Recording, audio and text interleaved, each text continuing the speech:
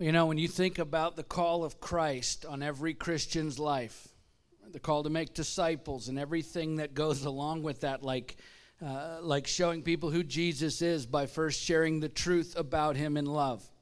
And then, of course, leading them to him. And then once they come to Christ, it's continuing to teach them, right? And continuing to shepherd them and protect them and sacrifice for them and hold them accountable and equip them to do the work of the ministry. And then, of course, you guide them through life. I mean, when you think about all that is involved in the lifelong process of making disciples, I cannot think of a better example of someone who answers that call to the highest degree more than a mother. The truth is, there is no higher calling than motherhood because it embodies so much of the heart of Christ for his people. And so each year we take one day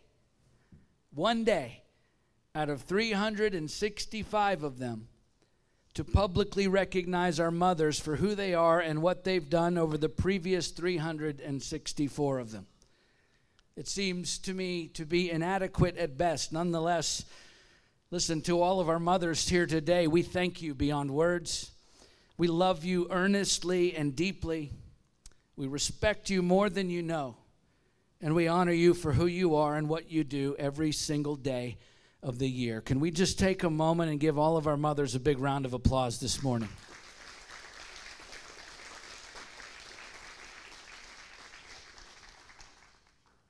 The heart of a mother mirrors the heart of Christ in so many ways, and one of the things you can almost always count on a mother to do is to tell you what you need to hear, even when it's not what you want to hear, right? How many of you are grateful for a mom who wasn't afraid to tell you the truth, even when that was the last thing you wanted to hear in that moment? And like so many of the character traits that mothers have in common with Jesus, speaking the truth even when the truth is unwelcome news is no exception. In fact, Jesus never hesitated to say what was true, even when it was offensive to those he was speaking to. See Matthew 15, 10 through 14. Jesus never hesitated to say what was true, even when it hurt other people's feelings. See Matthew 19, 16 through 22. Jesus never hesitated to say what was true, even when it cost him many friends. See John 6, 60 through 66. The fact is, Jesus never made excuses or apologies for speaking the truth, and neither should we. And yet at the same time, he met people's deepest needs in ways that no one else would. And so should we. As the church, as the body of Christ, we are supposed to be the harbingers of truth and the embodiment of love to a culture that doesn't understand the real meaning of either. So it is incumbent upon us to share the truth of Christ and to show the love of Christ to a world that is literally dying without ever experiencing either one of those.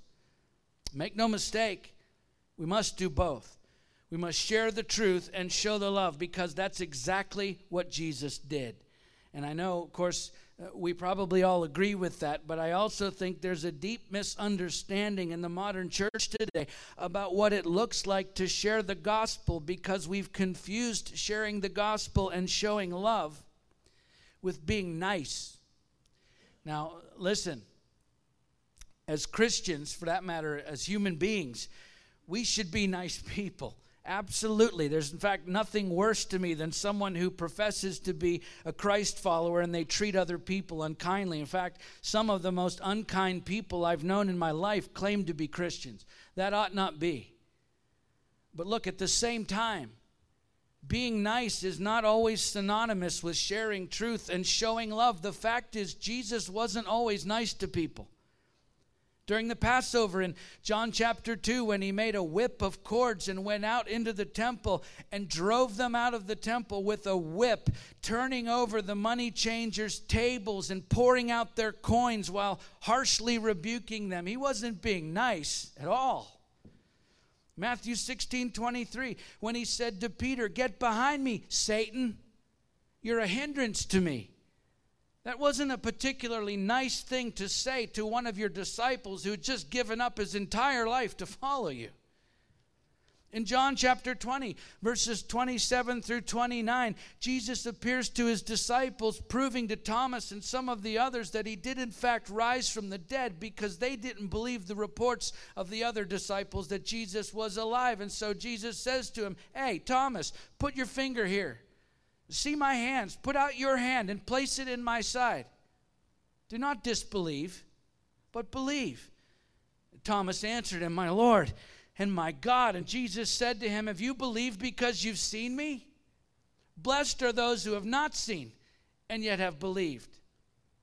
The fact is, Jesus wasn't being very sensitive to Thomas's feelings at that point, was he? That wasn't an especially nice moment between the two. In fact, Mark's gospel, he says afterward, Jesus appeared to the 11 themselves as they were reclining at table, and he rebuked them for their unbelief and hardness of heart, because they had not believed those who saw him after he'd risen. Mark 16:14. The truth is, we could spend the rest of this sermon just reading through examples of Jesus not being particularly nice to people. And yet, when Jesus wasn't nice, that also wasn't random. No, it wasn't like he was in a bad mood one day, so he decided to be unkind to someone. No, every single time that Jesus was not nice to someone, it was because in that moment, being nice would have hindered him from sharing the truth or showing love. You understand? That's the benchmark for Christians when it comes to being nice, or when it comes to considering the feelings of other people. As followers of Christ, we absolutely should strive to be kind, considerate, nice people, unless being nice, being considerate of others' feelings means not sharing truth or showing real love because it might offend them. You see, in that moment, feelings take a back seat to truth and love. And I've shared this with you before, the fact that if I'm teaching my 2 sons how to use a chainsaw, there's a right way and there's a wrong way. And running that saw the wrong way can cost you your life. So if I see them using it in the wrong way, in that moment, I'm telling you, the very last thing on my mind is their feelings. In fact, I couldn't care less if their feelings are hurt when I'm forcefully speaking to them the truth about that saw. Why? Because I love them and I want them to live.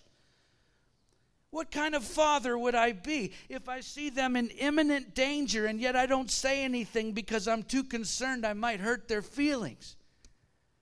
Right? What kind of Christians are we when we withhold the truth from lost people who are in imminent and eternal danger because we're too concerned about hurting their feelings with the truth?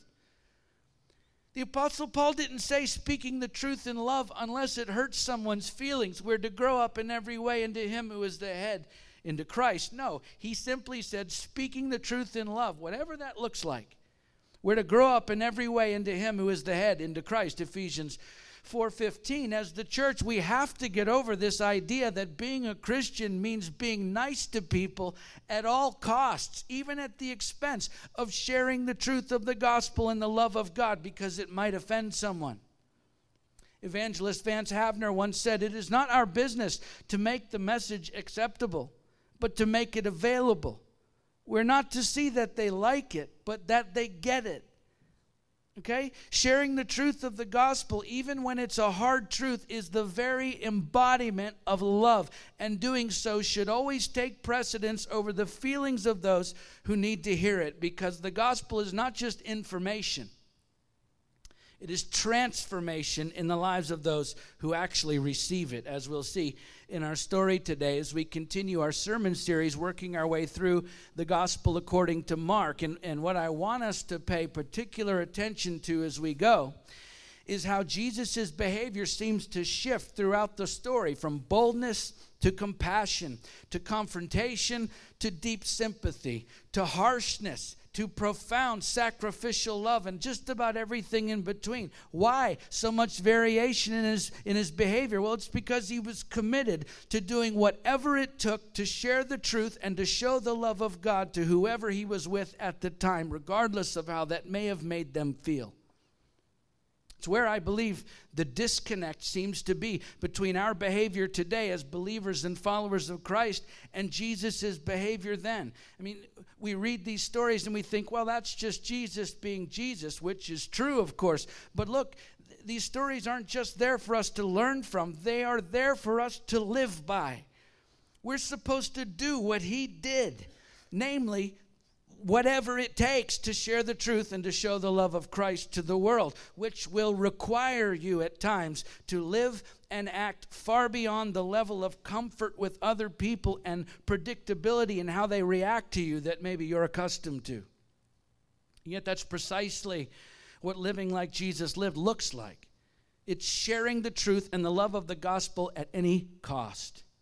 So let's pick the story back up where we left off last week at Mark chapter 1, verse 21, and we'll read through verse 28. Mark 1, 21 through 28.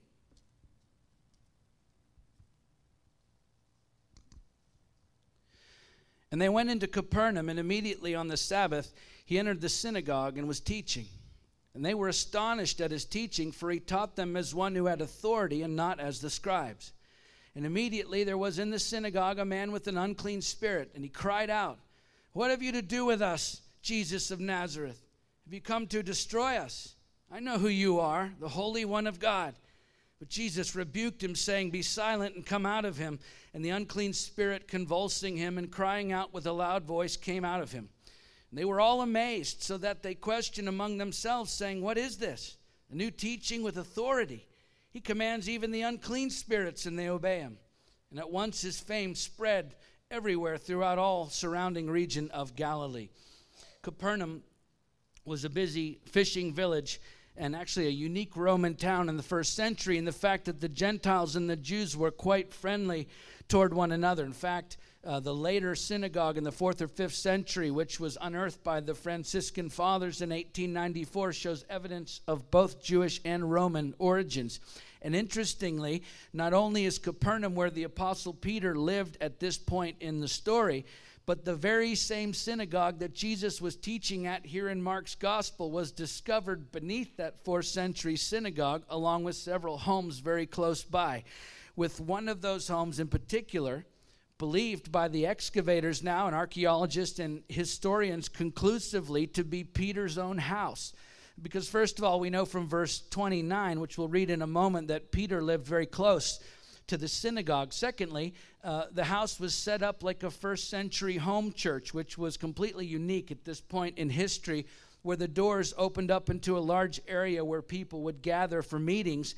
And most telling, of course, is the fact that Italian archaeologists deciphered letters that are inscribed into the walls of the residence there, which spell out Peter's own name in the ancient Greek. And so there at the synagogue, just down the street from Peter's house, Jesus begins to make a name for himself by teaching in a way that no one had ever experienced before.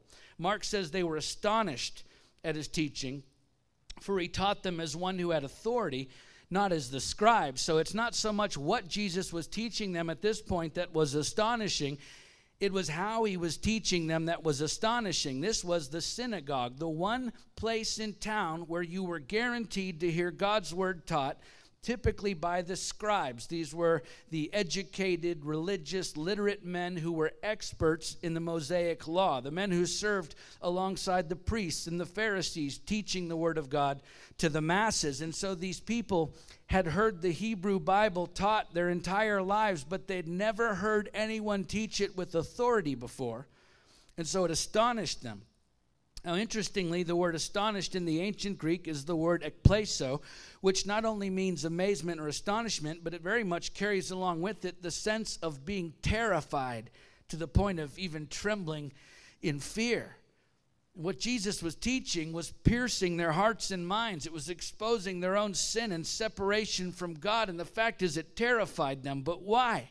Why was the word of God being received so differently now when Jesus is teaching it? Well, if you look at the word authority in that same verse, it's the Greek word exousia, which is made up of the prefix ex, which means out of, and then ousia, which can be translated as substance.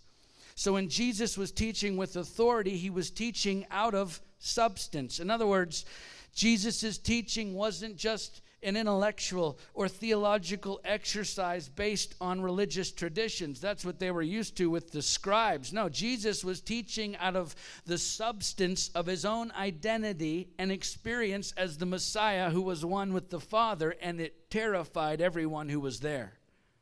Referring to this teaching in the synagogue by Jesus, R.C. Sproul said, "When he opened his holy mouth, all present were stopped in their tracks, filled with amazement and pierced by a sense of dread to hear the truth proclaimed with such transcendent finality. That is how we should respond every time we hear the word of God." Yet, if that wasn't enough to rock them to their core, Jesus, as he always did, backed up his words with actions. As a demon-possessed man cries out, "What have you to do with us, Jesus of Nazareth? Have you come to destroy us?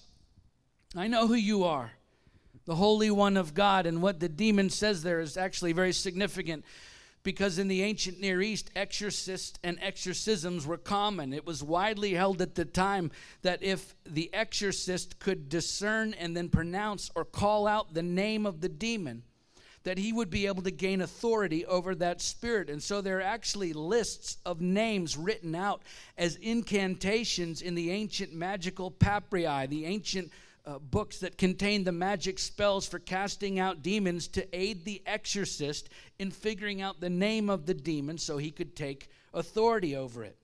So this demon in our story is trying to flip the script.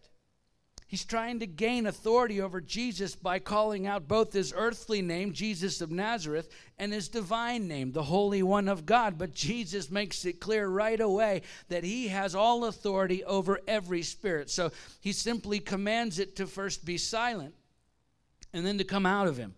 And of course it immediately obeys. And they were all amazed, so that they questioned among themselves, saying, "What is this? A new teaching with authority." You see, this part was brand new. He commands even the unclean spirits, and they obey him.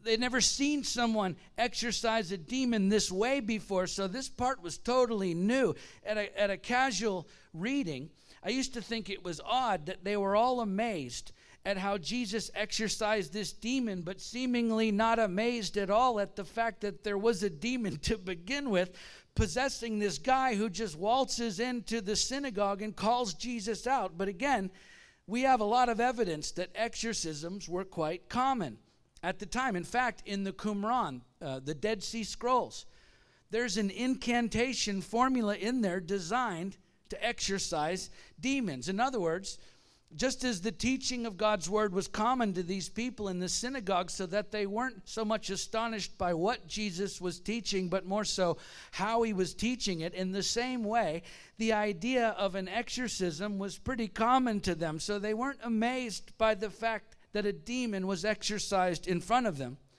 They were amazed by the way it was exorcised in front of them, because Jesus didn't have to call out the demon's name to take authority over it. The scribes would have to do that, and the exorcist would have to do that. He didn't have to work up a magical spell or an incantation or some kind of religious formula to get the demon to go away like they were used to seeing the exorcist do. No, Jesus simply commanded it to shut up and leave.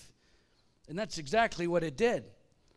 You understand, this is the authority of the gospel, which has been given to us. You see, when you combine the word of Christ inside of us with the Spirit of Christ inside of us, we have divine authority to proclaim the gospel and to live it out in ways that would otherwise be impossible. Just listen to what Jesus said. "I saw Satan fall like lightning from heaven. Behold, I've given you authority to tread on serpents and scorpions and over all the power of the enemy, and nothing shall hurt you." Luke 10:18 and 19. Based on the proclamation of the gospel, he said, "On this rock I will build my church, and the gates of hell shall not prevail against it. I will give you the keys of the kingdom of heaven, and whatever you bind on earth will be bound in heaven, and whatever you loose on earth will be loosed in heaven." Matthew 16:18 and 19. He said, "If two of you agree on earth about anything they ask, it will be done for them by my Father in heaven. For where two or three are gathered in my name, there am I among them." Matthew 18 19 and 20. You're getting the idea. Jesus said, these signs will accompany those who believe.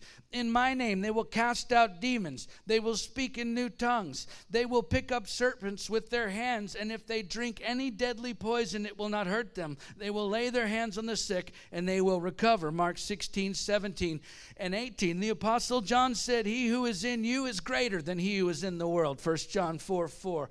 James, the brother of Jesus, said, resist the devil, and he will flee from you. James 4, 7. The Apostle Paul said, the weapons of our warfare are not of the flesh, but have divine power to destroy strongholds. We destroy arguments and every lofty opinion raised against the knowledge of God and take every thought captive to obey Christ. 2 Corinthians 10, 4 and 5. You understand, anyone can read the Word of God, but only those with the Spirit of God inside of them can proclaim it and live it with authority, because it comes out of the substance of our identity in Christ and our own experience with Him. See, there's a big difference between being familiar with something and actually experiencing it. If you've never ridden a motorcycle before, you can go buy one. You can memorize the owner's manual from front to back. You can understand intellectually every single thing there is to know about that motorcycle, how to get on it, how to start it, and how to ride it. But look, until you actually get on the thing and actually start the motor and actually experience driving it, until you experience riding on that motorcycle, you cannot talk to someone else about what it's like to ride a motorcycle, at least not with any authority. Why? Because there's no substance to your understanding of it until you've experienced it for yourself. Okay? Everyone can read the gospel story, but not everyone can proclaim it or live it with authority, because it has to come out of substance, not just familiarity. The Jewish scribes were as familiar with God's word as anyone, but the actual substance of it was missing in their lives because they hadn't yet encountered the Christ until he walked into the synagogue that day. And listen, I'll just tell you, I love living here. In fact, I've been in lots of different places and in different parts of the world. I would rather live here than anywhere else on this planet. But the fact is, where we live in this country today is about as religious as it gets. We're going to talk about that more next week. But in our part of the country, people are as familiar with the gospel as they are with their favorite football team. But that doesn't mean the substance of the gospel is actually present in their lives. Just because they're familiar with it doesn't mean they're living it out. There's a book titled The Unsaved Christian that I'm reading, which is all about cultural Christianity in America.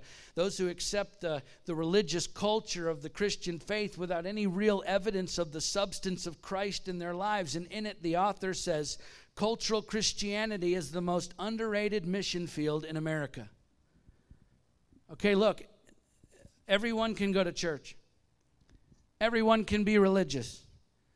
Everyone can become familiar with the story of the gospel, but not everyone can proclaim it or live it out with authority, which is why it rests with us, the church, to share the truth of God and to show the love of God to others out of the substance, the evidence, the reality of it that is at work in our own lives. That's when our message will carry authority with people who have yet to encounter Jesus, when we share the truth of God and show the love of God out of the substance of both in our lives personally.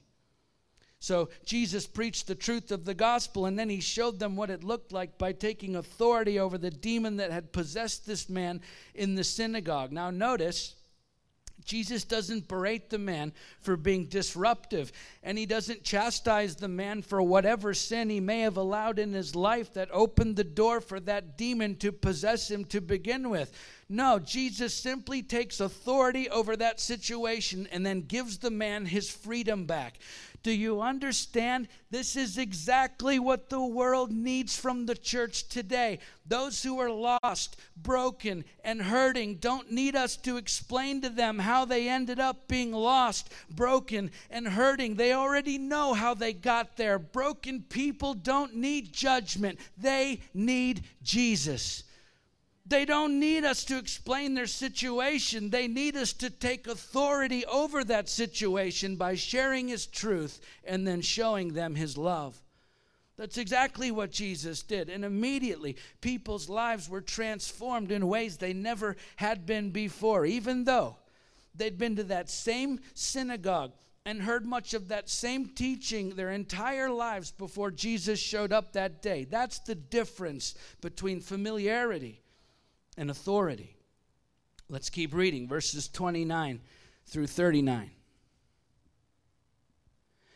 And immediately he left the synagogue and entered the house of Simon and Andrew with James and John. Now Simon's mother-in-law lay ill with a fever, and immediately they told him about her. And he came and took her by the hand and lifted her up, and the fever left her, and she began to serve them. That evening at sundown they brought to him all who were sick or oppressed by demons, and the whole city was gathered together at the door. And he healed many who were sick with various diseases and cast out many demons, and he would not permit the demons to speak because they knew him. And rising very early in the morning, while it was still dark, he departed and went out to a desolate place, and there he prayed. And Simon and those who were with him searched for him, and they found him and said to him, "Everyone is looking for you." And he said to them, "Let us go on to the next towns, that I may preach there also, for that is why I came out." And he went throughout all Galilee, preaching in their synagogues and casting out demons. So Jesus goes to Simon Peter's house, Simon being Peter, to Simon's house. That's the same as Peter. And the first thing he does is he heals Peter's mother-in-law. And just a side note, being Mother's Day, I think it's noteworthy that this mom, who had been in the bed sick for who knows how long with a fever, which was probably much more serious in the first century than that would often be today, she's in the bed extremely sick. The moment she's healed, what does she do? She gets up and starts serving Jesus and his disciples. It's yet another example of the heart of Christ in a mother, the one who thinks of others always before she thinks of herself. And then Mark says that the evening at sundown, they brought to him all who were sick or oppressed by demons. And the whole city was gathered together at the door, and he healed many who were sick with various diseases and cast out many demons, and he would not permit the demons to speak because they knew him. So Jesus ministers to the sick and oppressed people of the city late into the night, and again he does so with authority, not allowing the demons who would try to gain power over him by naming him to even speak. And yet with what must have been almost no sleep, Jesus gets up very early while it was still dark and goes to a desolate place to pray and commune with the Father. And so when the disciples get up later, they're in a panic that Jesus is gone. And so they go out searching for him. And that verb searched in verse 36 is the Greek word kadadioko. It means to hunt down. So this wasn't like a casual search for Jesus. His disciples were on an urgent mission to locate him and bring him back to the town where massive crowds were gathering to see him. And so they find him. And the first thing Peter says to Jesus is, "Hey, everyone's looking for you." Now, make no mistake, that was a thinly veiled rebuke of Jesus. In other words, "Hey, Jesus, what are you doing all the way out here? Don't you realize there are tons of people waiting to see you? The town is where it's happening, brother. The crowds are calling for you. You're becoming famous. So let's seize the moment and make the most of the opportunity." And then Jesus does the very opposite of what any one of us would do. He says, "Let us go to the other towns, the next towns, that I may preach there also. For that is why I came out." And then he leaves. Listen, there were still a lot of people back in that town who needed healing. There were a lot of people back there who still needed deliverance. There were a lot of people waiting for a blessing from Jesus. Why would he leave? Well, he left because of the urgency of the gospel. As good as it was to perform miracles, what good are miracles without the saving truth of the gospel? You see, that's why Jesus came more than anything, to share the truth and to show the love of God through the gospel. And these people in Capernaum had already heard it preached.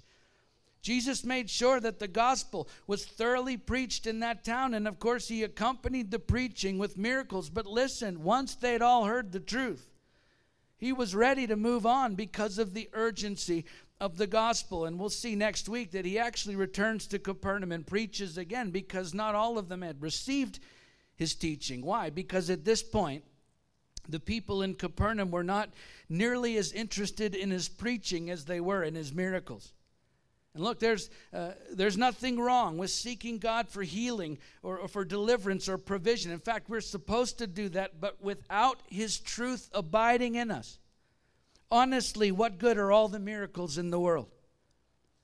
You see, without Jesus, nothing lasts.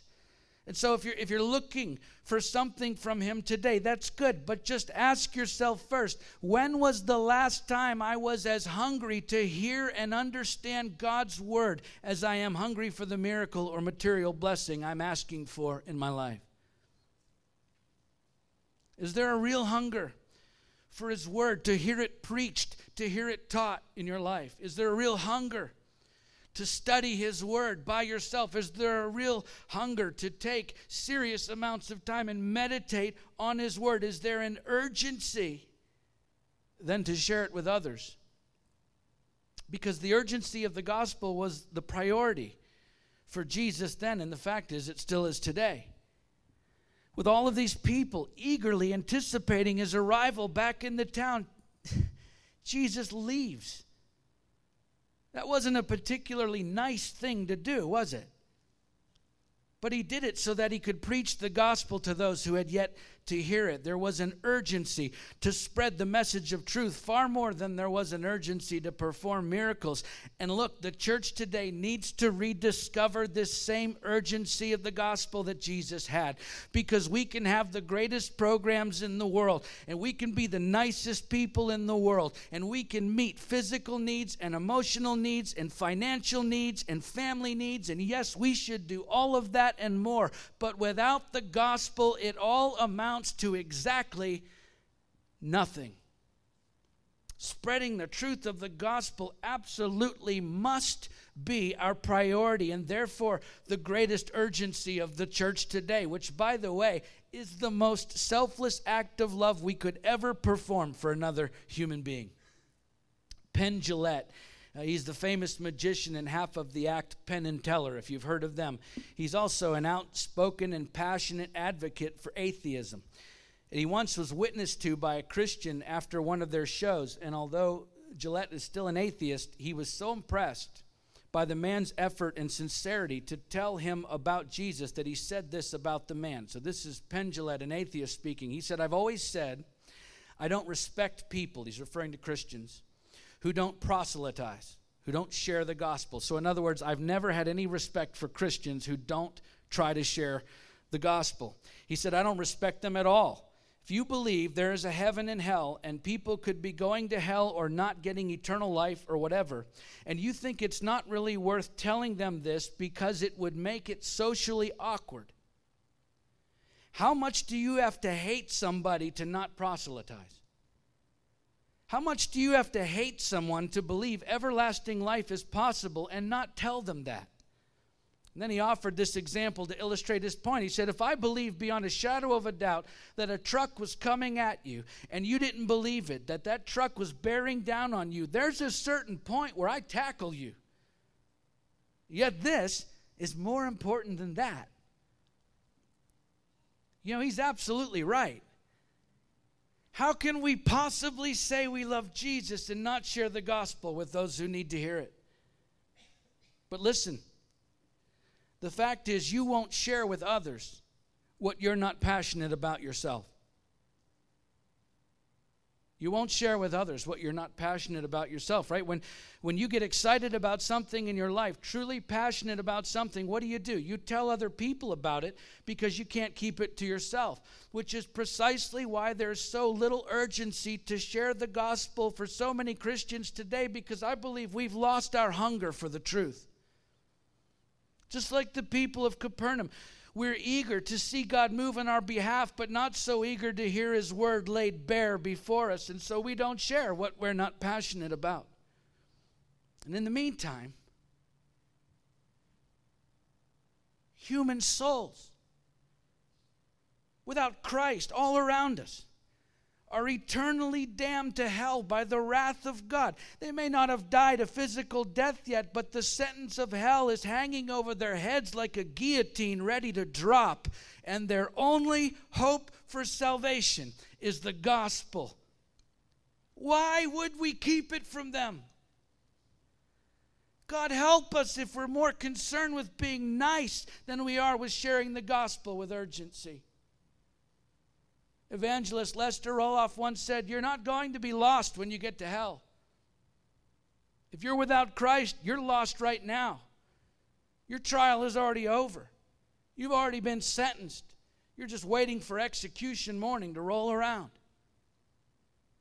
Look, we need to rediscover a passion for the gospel so that we share it with an urgency. That is what drove Jesus to leave people in their need and go to other places, because more than anything, he wanted them to know the truth. And so he preached the gospel from town to town with great urgency, and so must we. Let's finish the story for today then, verse 40 to the end of the chapter. And a leper came to him, imploring him, and kneeling said to him, "If you will, you can make me clean." Moved with pity, he stretched out his hand and touched him and said to him, "I will, be clean." And immediately the leprosy left him and he was made clean. And Jesus sternly charged him and sent him away at once and said to him, "See that you say nothing to anyone, but go. Show yourself to the priest and offer for your cleansing what Moses commanded for a proof to them." But he went out and began to talk freely about it and to spread the news, so that Jesus could no longer openly enter a town, but was out in desolate places, and people were coming to him from every quarter. If you were a Jew in the ancient world and you contracted leprosy, you were not only facing a horrible physical sickness, of course, that would most likely be with you for the rest of your life, but you would have to leave your home, leave your family, leave your friends, leave your community, leave the rest of God's people for the remainder of your days on earth. Leprosy was a life sentence of intense loneliness and complete isolation from the rest of the Jewish population, and because you were now considered unclean, you couldn't even approach the temple or enter the gates of Jerusalem. You had to live alone the rest of your life. Beyond that, as a leper, you were required to wear a tattered clothing and long unkempt hair to the point that it had to cover the lower part of your mouth so that everyone would be able to recognize you as a leper and steer clear. You could not come within 50 paces of another human being, and if you saw someone else approaching, you were required to call out to them, "Unclean! Unclean!" until you were noticed by the uninfected person. Now keep all of that in mind as we consider this man in the story. He's lost everything. He's lost his family, he's lost his wife, he's lost his children, he's lost his home, he's lost his friends, he's lost his community, he has lost all human contact. And yet here's Jesus, the talk of the town. It's almost impossible to not have heard about this great healer by now. And so, breaking every rule concerning lepers in the Mosaic law, this man approaches Jesus and kneels before him asking for healing.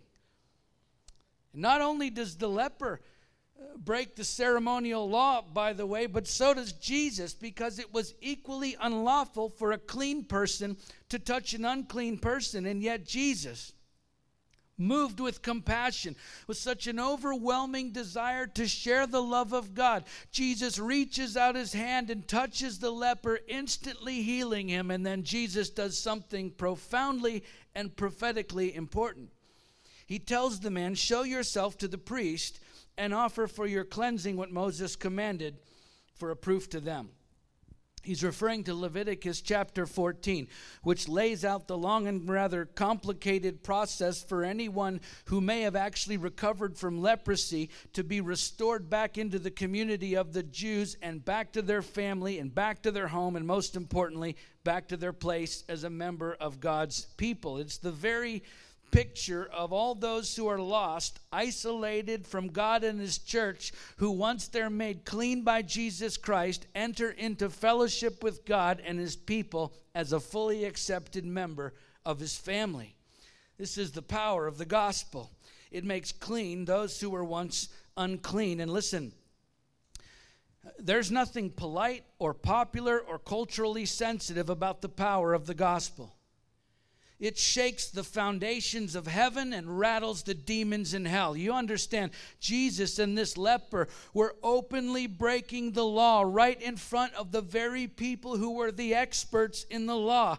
But Jesus was unconcerned about the feelings of the Pharisees and the scribes. He was unconcerned about the religious rules that he was expected to follow. He was unconcerned about what people might be saying about him. He was unconcerned about being popular. He was unconcerned about pleasing the crowds. He was unconcerned about offending their feelings. He was unconcerned about anything that stood in the way of him sharing the truth of God and showing the love of God to those who needed it the most. And so in that moment, with the power of the gospel coursing through him, with everyone watching, everyone waiting, everyone holding their breath to see what Jesus would do about this filthy, unclean outcast from society who was now kneeling right in front of him in direct disobedience to the law. Without hesitation, excuse, or apology, Jesus reaches out in what must have been a breathtaking moment to all of those who were there, and moved by his great love for this broken man, Jesus takes hold of him and transforms his life forever. This is the power of the gospel. And it cannot be contained unless we, his people, refuse to exercise that power in and through our own lives. So we have to get over this idea that everything we say and do has to be nice so as never to offend anyone. We have to get over it. We have to get over this idea that being a Christian means trying to make everyone like us. We have to get over this idea that we should always try to present the gospel in a way that is palatable to everyone, because, look, it is a radical message that requires a radical devotion, and simply put, that will always be unacceptable to a large portion of the population. Jesus promised us that it would. Which means we simply need to share the truth of the gospel and the love of God as he gives us opportunity to do so without excuse or apology. Jesus never made excuses or apologies for sharing the truth or showing love, and neither should we, because we are the church. We are the church, the harbingers of truth and the embodiment of love to a culture that doesn't understand the real meaning of either. And so it falls upon us to share the truth of Christ and to show the love of Christ with great authority and great urgency and great power, just like Jesus did. Let's pray.